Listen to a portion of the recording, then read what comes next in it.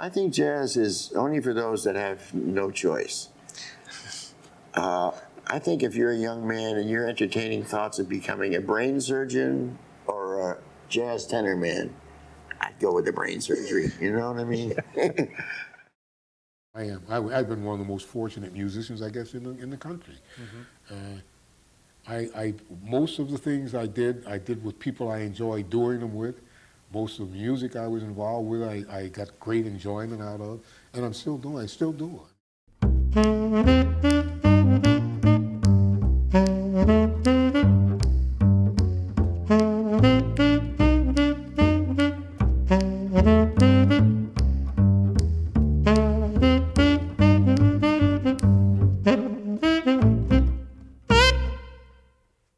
Welcome to Jazz Backstory. My name is Monk Rowe, and we just heard from saxophonist Phil Woods and trumpeter Joe Wilder with contrasting comments on living a life in jazz. I believe episodes 7 and 8, collectively titled A Slice of the Jazz Life, will, in the words of Lester Young, ring a bell with you. Think of these two episodes as a smorgasbord of jazz anecdotes ranging from poignant to ludicrous. First up is the celebrated pianist George Shearing in conversation with his dear friend, vocalist Joe Williams. Born in England in 1919, Mr. Shearing was blind from birth and gained early experience playing in a band of unsighted musicians. When you hear George vocalize a swish, swish, swish sound, try and picture a tuxedoed conductor whipping an extra-long baton through the air. From March 1996, recorded in New York City, here are George and Joe. George, I've often wondered how an Englishman like you comes to the point you are with the music, and then the legacy and the history of the music, and to understand it so well, and to go to innovations of your own from where you came from, relating to this music. How did you get to this music? I want to know. The jazz, that good sound thing that you give us all over. I was brought up on Jimmy Lunsford. Oh. Yes. Yes, indeed. Oh, there was an all-blind band in 1937. 15 musicians, 15 blind guys, taught to be musicians from being chair canes, basket makers, and what? They were chair canes. They cane chairs. Oh. They made baskets, and they were taught to play instruments and be musicians. And the scores were done in Braille. Oh man. We had Lunsford's Stratosphere. Benny Carter's Nightfall. Oh my God! Did you have his sleep too? Yeah, we had all the Braille charts, and I'm the only one that didn't need it, and I pick it up by ear right away. The theme song with the band, by the way, was "I'll See You in My Dreams." Oh my God! Yeah. And the only fully sighted man was a man named Claude Bampton, who's kind of a semi-professional band leader in England. And he had this huge baton, you know. I'll see you in my dream. Well, one night, you know, blind people always have to set up in a theatre a little bit earlier than the sighted. It takes us a bit longer. And Claude said, "Okay, fellas, you ready?" One guy said, "No, just a minute. Lost my eye." His glass eye had fallen out, rolled across the stage, and there's 15 blind guys down on the floor. Oh, wait a minute, George. I kid you not. This is the God's honest truth. 15 blind guys down the floor looking for this eye. And you found it. They didn't massacre it at all. They found it. He put it in. I'll see you. I love Joe's reaction to the eye rolling across the stage. Oh, wait a minute, George. Like fishermen's tales, musician anecdotes evolve over time. We'll call it jazz lore. although I'm not suggesting that the rolling eye incident was a fabrication. Joe Williams graciously offered his support to our oral history project when it began in 1995. He also interviewed bassist Milt Hinton. Here they are chatting about Milt's introduction to the big time with Cab Calloway. Try and imagine the south side of Chicago, 1936. And Cab Calloway had to come back east without a bass player. And Bud Johnson's brother, Keg Johnson, was in Cab's band. And he said, well, look, check out Milt Hinton if you're going to Chicago. He's down to the Three Deuces with Zooty Singleton and Art Tatum and Lee Collins. I'm down there with them guys. $35 a week, the best job in town. I know. And that's the the Deuces truth. was at that That's time. right. That's what it was, the Deuces. Yeah, broadcasting, That's too. right. And Fletcher Henderson was at the Grand Terrace, $35 a week with John Kirby on bass, summer player. Roy Eldridge. Roy Eldridge. Yeah, and Kirby. Shoe Berry. Shoe Berry. And Shoe Berry. And they always looking for a jam session. After they got through the Grand Terrace, they'd come down to the Three Deuces and jam with us. Right. So Kev came down to the Three Deuces, and he saw the band down there, and he never said a word to me. He was all dressed up in a big coonskin coat and that derby, and when he walked in, all the people, that's Cab. He walked in, he walked over to Zooty and said something to Zooty. He says, how's that bass player? Zooty said, he's okay, that kid's okay. So he said, can I have him? He said, yeah, you can have him. Nobody asked me nothing. Zooty just gave me the Cab. Sure, that's right. Zooty said, kid, you gone? I said, I'm going where? He said, Cab just asked me for you in that New Orleans song. Cab just asked me for you. Yeah. You gone. You gone, I had baby. to call You got my it mother. made. I had to call my mother. It was 3 o'clock in the morning. Called my mom up and said, look, I got this job, and I got to leave in the morning at 9 o'clock. And she had a little canvas bag with a clean silver underwear, and I had this little gabardine body suit. And got to LaSalle Street Station, got on that bandstand. She didn't give you a little brown bag take too? Yeah, well, she had a little chicken. She wanted my chicken, fried chicken. A little fried chicken. Yeah. And I get on the LaSalle Street Station.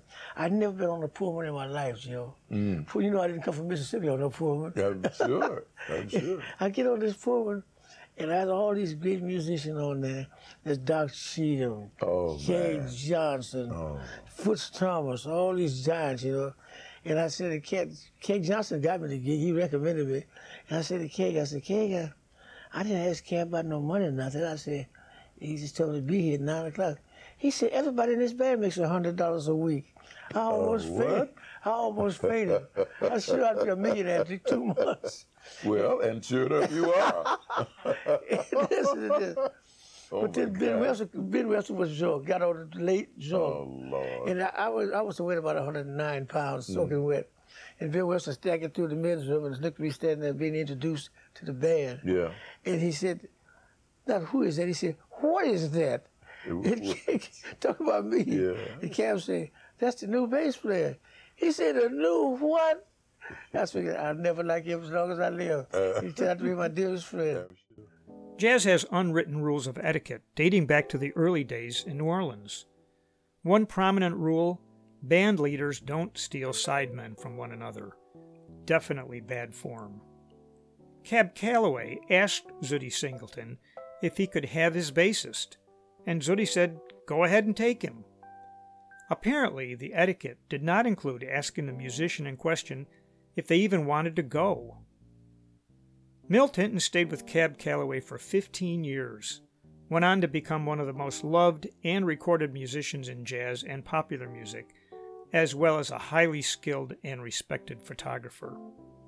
I should add that Joe Wilder, George Shearing, Joe Williams, and Milt Hinton all received honorary degrees from Hamilton College.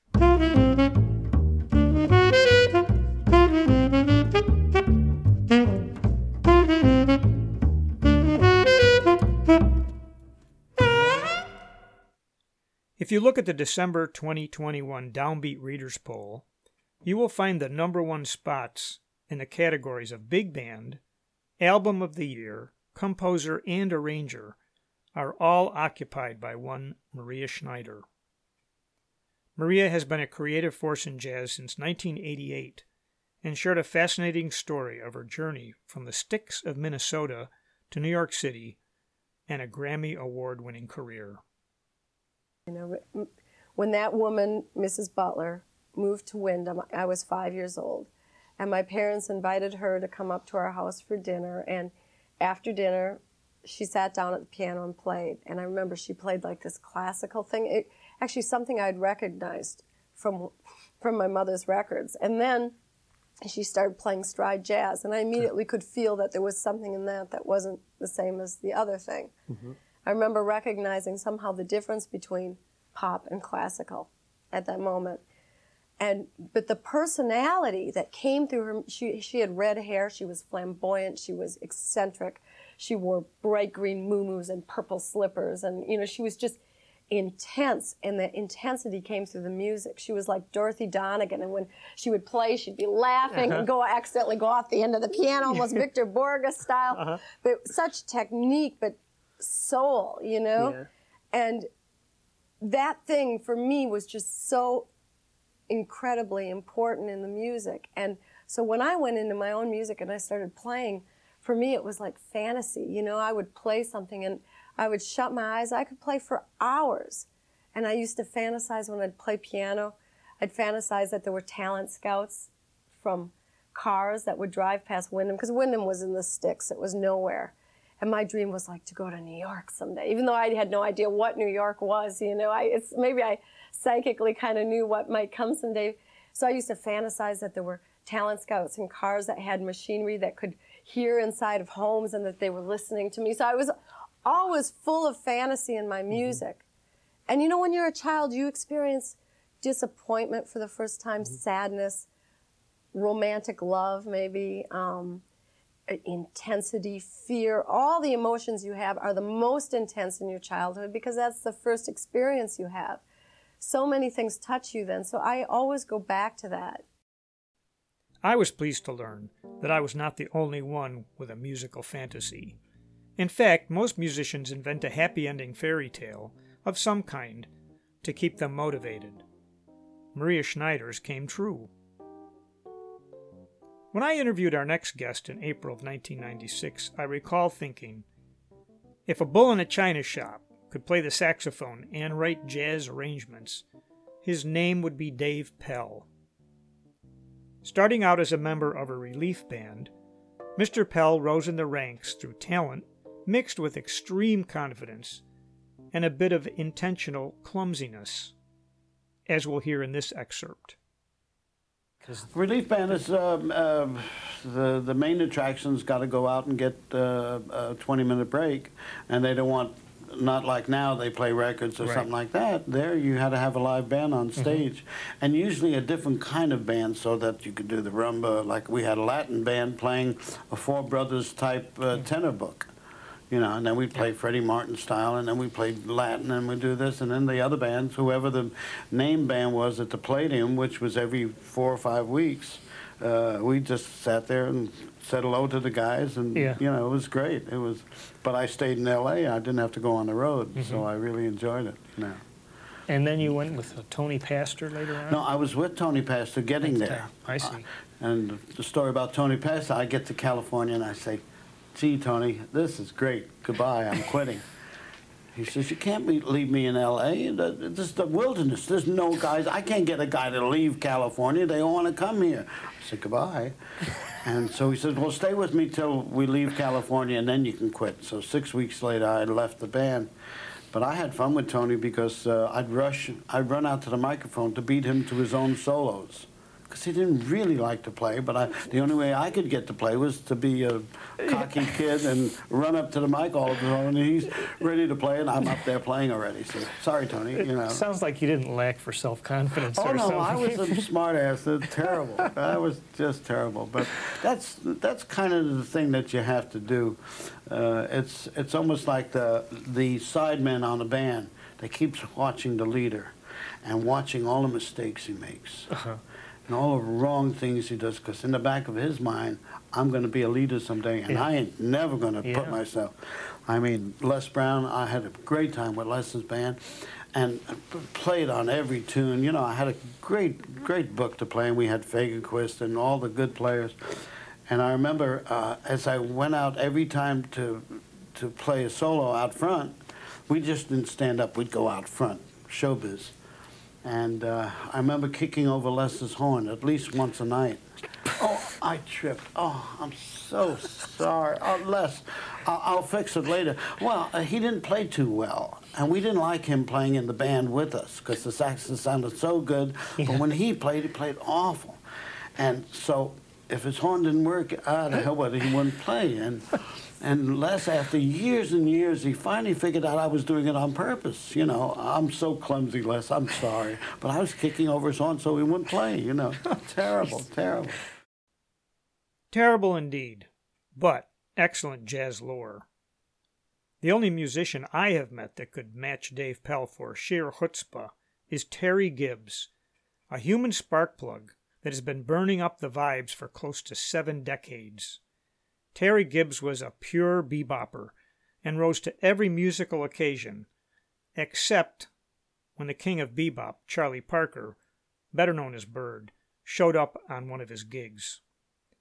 Terry was 97 years old at the time of our second interview, but he could still recall the intimidating presence of the legendary Charlie Parker as he blew his alto sax 3 feet away from him. I understand that Charlie Parker, in order to borrow money, would sometimes promise to show up on your gig. Is that correct? Yes. He did show up on my job.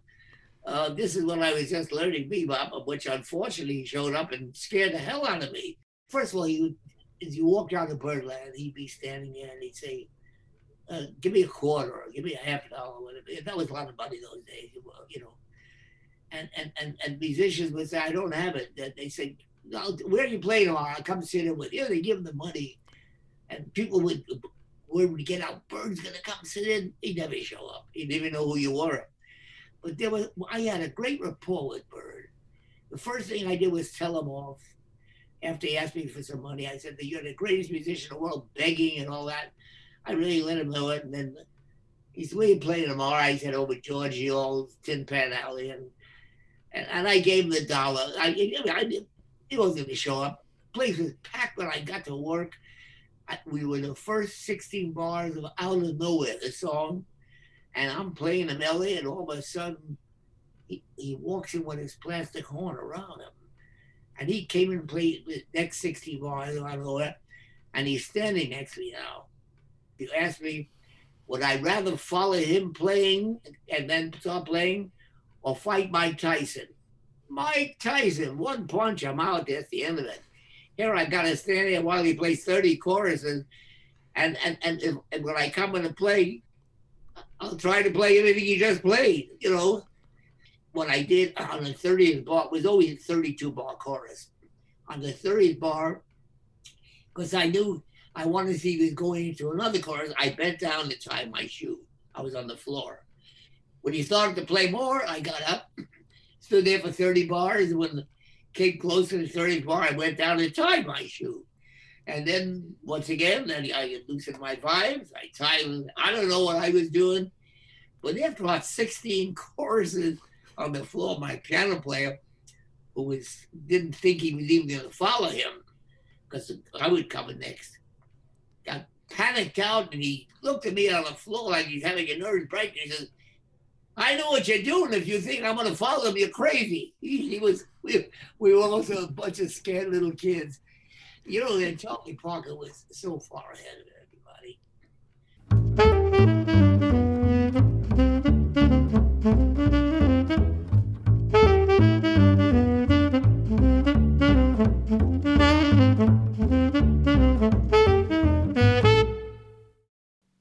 It's time to hear from 2 significant women in the jazz world.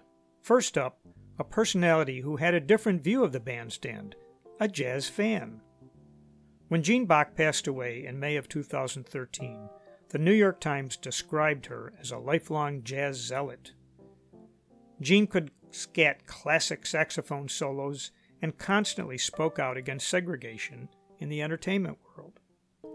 She also produced the award-winning documentary, A Great Day in Harlem, based on the iconic 1958 jazz assemblage photo published in Esquire magazine.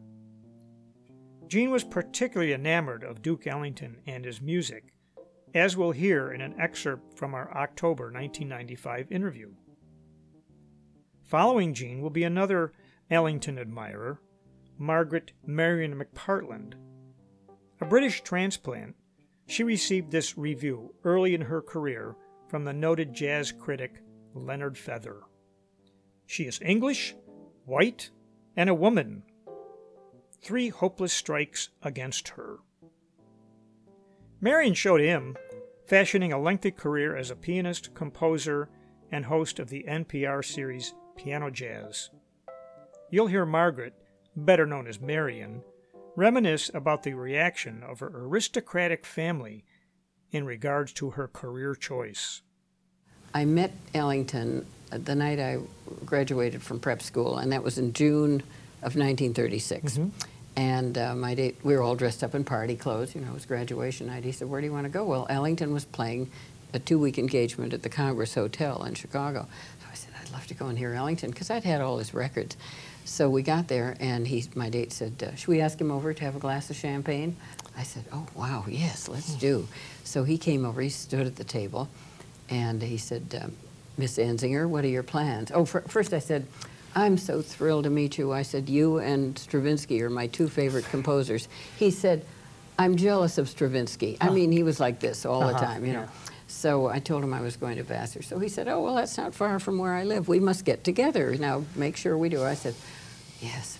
So I got to school, and my roommate we were getting acquainted, and I brought all these recordings with me, and I said, "We'll have music." Well, she said, "Well, that's great while we study."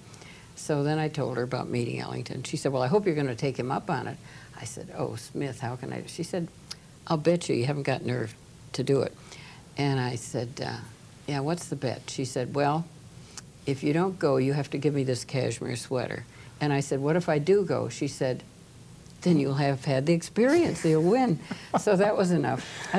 Can you believe he was in the phone book? So I just went. It was about 2:30 in the afternoon. And it really tells you about innocence. You know, it really pays to be innocent. You just walk into these things. It was heaven. And I knocked on the door, and this elderly gentleman came to the door. "Yes, can I help you?" It was Ellington's father.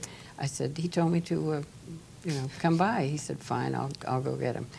"Do be seated." Well, I mean, the curtains were drawn. It was like midnight, in there, because it was to them midnight. It was very dark in the living room. They were kind of night owls. That's it. Yeah.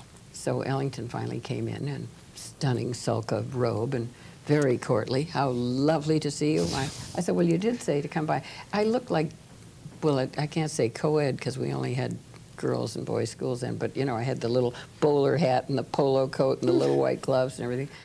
I was interviewed by somebody from the Black Entertainment Network. She came to my house, and she said, "You don't look like a jazz groupie that would be following the band." Well, boy, I was. I was the first jazz groupie. I mean, I'd hear Ellington was playing in Rock Island, Illinois, and if I wasn't doing anything that day, I'd get on the train and just go hear the band. So I heard him quite a lot. But then we would go out afterward, and you didn't go out in Midtown Chicago. You went to the South Side. There was a drugstore out there called the Ritz Drugstore, and they had something like 27 flavors of ice cream. So we'd all sit around, the whole band and Ellington, and we'd be dipping in each other's ice cream, very unsanitary. Ellington coined a word, seagulling, and he said that's what you do when you steal someone else's plate. And he said they had their own, as you know, private car. They had to travel that way because they couldn't stay in hotels. And I think they had their own diner, too. And he said at mealtime, the master seagull doesn't order anything for dinner. He just orders a service plate, and he just walks down the aisle and says, "What do you have that goes good with my dinner?" Helps himself. One last thing I'd like to ask. When your parents found out that you were going to leave school to play in a vaudeville act, can I guess that they were not really in favor of this? Oh, well, I didn't really know I was going to do that. I had gone to this piano player, Billy Mayell, thinking he would give me a few pointers about jazz. And I mean, I was so stupid. He wasn't really a jazz player so much as a popular player. But of course, he did play good chords and good harmony and everything and rhythm. And I didn't know that he was starting this 4-piano group, and I guess I impressed him enough that he hired me right then. And of course, anyway, they were shocked, and my father offered me £1,000 if I wouldn't go. And I said, no, I want to go. And of course I did go. And I'm sure that they must have, there must have been terrible scenes in the family. I mean, I didn't realize until years later how awful that would be to my family. Yeah. And anyway. And did they ever have the opportunity to see you doing your thing? Unfortunately, they didn't. One of my, he wasn't really an uncle, he was a second cousin who was the mayor of Windsor, Sir Cyril Dyson. He and his wife came over. They had a convocation of mayors or something like that. He came to the Hickory House, and he really looked appalled. And after the set, he said to me, "Margaret, does your father know what you're doing?" It was like I was playing in a brothel or something. No And I kidding. said, "Well, I'm only playing, I'm not." Of course, I was sitting in the center of the bar, and they had all these bottles of booze all around the bar. It wasn't the most elegant spot, but it was a great jazz place. Yeah. So, but I always loved that. But no, they didn't see me, but they read a lot of write-ups, and I suppose they might have been proud of me, but I think they were sort of mystified, like, why would she want to do that when she could have settled down and got married to a lawyer or a doctor or something like that? Because what I did was not considered nice by them. It was definitely not nice. Well, we're very glad you did. Oh, I'm very glad too, Monk. We'll wrap up with a brief anecdote from another British pianist who immigrated to the States. Derek Smith relates his experience with a New York City musicians union as he sought to break into the jazz scene. First of all, I come to New York not knowing a soul, but I found out where the musicians union was. And you got to remember that when I was in England, they talked about American musicians union as being so powerful. That's great union, and they'll take care of it. So I went straight down there, and the guy heard my English accent. He said, "You from England?" I said, "Yeah." He said, "You can't join." I said, "What do you mean?" He said, right. "There's a feud between the two unions, the English union and the American unions. Over there, they won't allow American musicians to join, so you can't join." And he put the thing down in my face. I said, "How do I make a living?" He said, "That's your problem." So, but he did say, "You can come back in 6 months. If you prove that you've been in New York for 6 months, then you can join." So I got a job in insurance.